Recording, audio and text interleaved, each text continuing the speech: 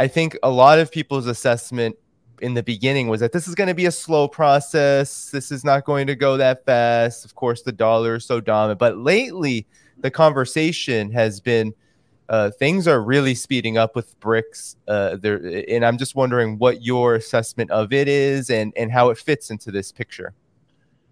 Yes, I mean, the war in Ukraine historically will probably be considered a tremendous mistake, not because of the details of the war, but for the reason you just cited, that it sped up a transformation of the world economy that would have taken longer. And the irony is that that's not in the interests of the people who decided to have the war in Ukraine, or at least decided it from the Western side. I think the best way I can summarize it is this. The year 2020, besides being a global capitalist crash and the commencement, at least in the West, of the pandemic, was also a very important year not noticed economically. In that year, if you look at the GDP, the total output of goods and services of what are called the G7, that's the United States, its major European allies, Canada, and Japan. That's the G7. Their total output of goods and services was the same as that of the BRICS, which is China and its allies, South Africa, Brazil, India, and Russia. Now we are 3 years later, 2023. The percentage of the world output accounted for by the G7 now about 29%. The percentage of the world's output accounted for by the BRICS, 33%. It's over. I don't want to over-dramatize it, but there is no nice way to say it. The contest is over. And now let me summarize in the first half of this year, 2023. Economic growth in Europe, virtually zero. Germany's in recession, and the other countries are barely growing. Here in the United States, between 1% and 2%. In China, between 5% and 6%. It's been this way over and over. It's over. The Chinese have figured out how to manage a mixed economy of private capitalism and state enterprises, employers that are private or state officials, masses of workers managed and supervised by a powerful communist party and a state apparatus. It's not the Soviet Union where everything was state. It's not the United States or Britain where most things are private. It is really a bizarre, unique hybrid, what they like to call socialism with Chinese characteristics. Okay, they've demonstrated that they're capable of doing something that nobody else has ever done, not that fast, not that far, and not from such a level of poverty and backwardness before. And all I can say is, given what the past 30 years has shown, and given the numbers I just summarized for you, there's no end of this in sight. Nothing Mr. Trump did with trade war, tariff war makes any difference. Nothing Mr. Biden has done is making any difference in this underlying economic process. And you can't forever pretend that that's not going on and doesn't have immense consequences. And that's, I think, the dilemma that we face. I'm wondering if you think I've been noticing the U.S.'s behavior in particular of late, the last month or 2 months. There's been a lot of attempts to maybe address the BRICS bloc as maybe individual entities and try to split them from each other. For example, India, Modi was in India. There was almost like as much of a red carpet treatment as a leader will get from the United States. I would say he essentially got it. He got media coverage, and it was hyped up as a huge deal. And then also South Africa now has been facing some pressure, especially given its position as part of the Rome Statute and the ICC, and Putin potentially coming to South Africa, and maybe there are people in the ears of South African officials. You have to arrest Putin if he ends up in South Africa. Do you think any of this will work? Because it seems like the U.S. is and whoever it's dragging along with it in Europe is trying to use politics to arrest the BRICS development. And you said it best, I think, that there is this more emphasis on state power. It's a mix. China is maybe the best example of it, but it seems like BRICS, you said in your article about it too, is that there is this emphasis on more state control, maybe more state governance of the economy, just given what we've seen from the West over the last several decades. But anyway, I'll let you take it from there.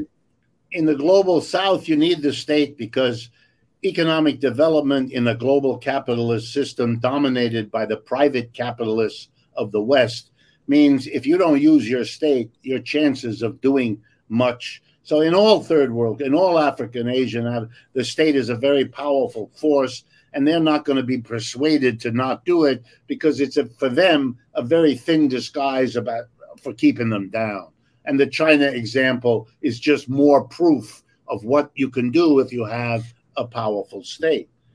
But equally on the West now, they can't compete anymore. They have, to compete with China. They're becoming more and more like China. There's very little way out for them, given what we see. But that reminds us, and answers, I think, your question, that the underlying realities are much more powerful shapers of what we're going to see than these superficial efforts. So will the United States try with money, with inducements, with commerce, with politics to slow this process down? Absolutely. Will they try to split the BRICS apart? Absolutely. If you watched over the last week, the shifting of Erdogan in Turkey, very strong example. Modi in Italy, in India, of course.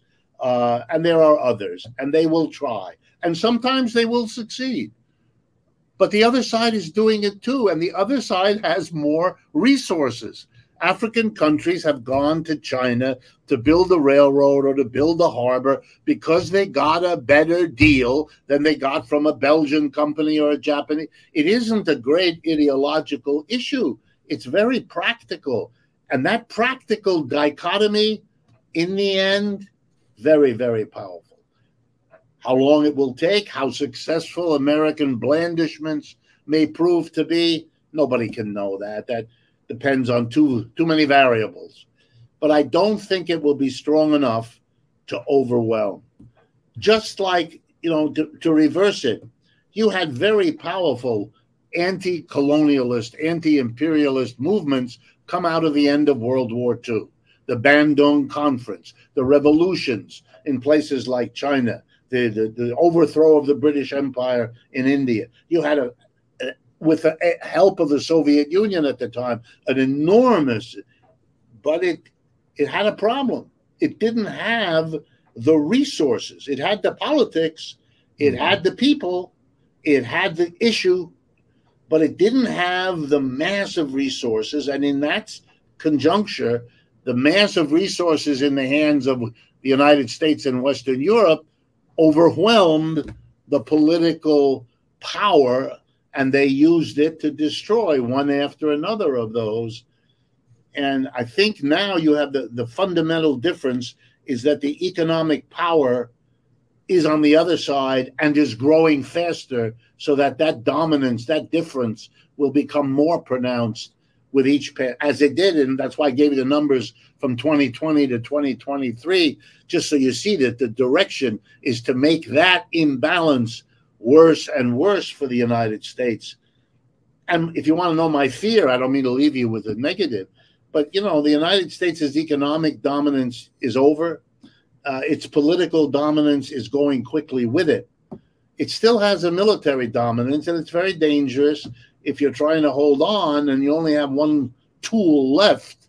You're tempted to use that tool, and that, of course, then the conversation is over. So. Yes, indeed. And I want to squeeze one last thing out of you, Professor Wolff, is how do you feel like all of this is going to influence, given the direction of U.S. economics, politics, the situation that's internally? How do you feel like this development with multi.